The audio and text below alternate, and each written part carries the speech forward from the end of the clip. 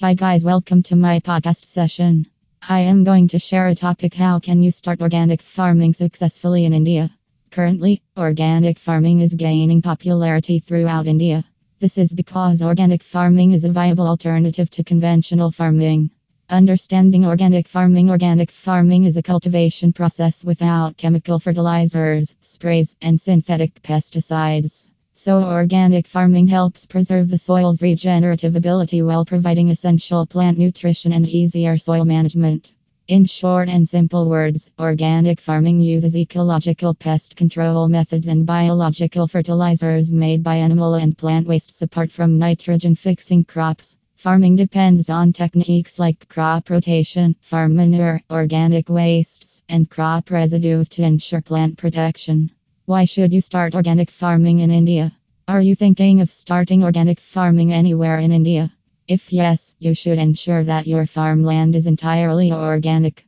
Then, over the years, you should convert the entire farmland, including livestock, to organic. The conversion period must be 3 years for perennials and 2 years for annual crops. With the increasing demands of using new types of organic fertilizers, manure, and traditional methods, the conversion time has come down to even 6 months in many cases. But in the 80s and 90s, the transition period from chemical to natural farming was around 2 to 3 years because of the unavailability of organic inputs. So the time has been reduced to 3 to 6 months now, which is just 2 cropping seasons. Nowadays, most farmers switch to organic farming by choosing multiple cropping, i.e., simultaneously sowing 20 to 25 varieties of plants. These plants are plowed back into the soil post-harvest period to improve the soil's micronutrient level. What are the important factors to consider for organic farming? The health of the soil is an essential factor for organic farming. You need to maintain it by considering practices like crop rotation and intercropping.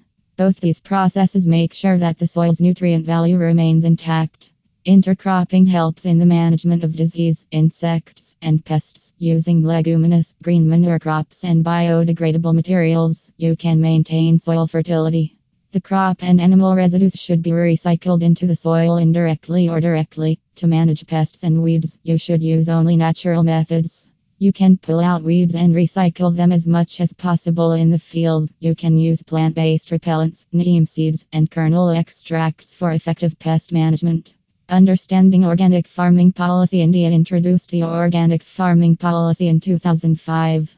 As per the Union Ministry of Agriculture, around 2.78 million hectares of farmland were under organic cultivation in March 2020.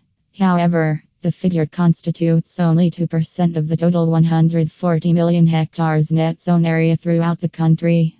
Sikkim is the only state in India practicing fully organic agricultural methods. On the other hand, states like Madhya Pradesh, Rajasthan, and Maharashtra have been using around half of the farmland area for organic cultivation.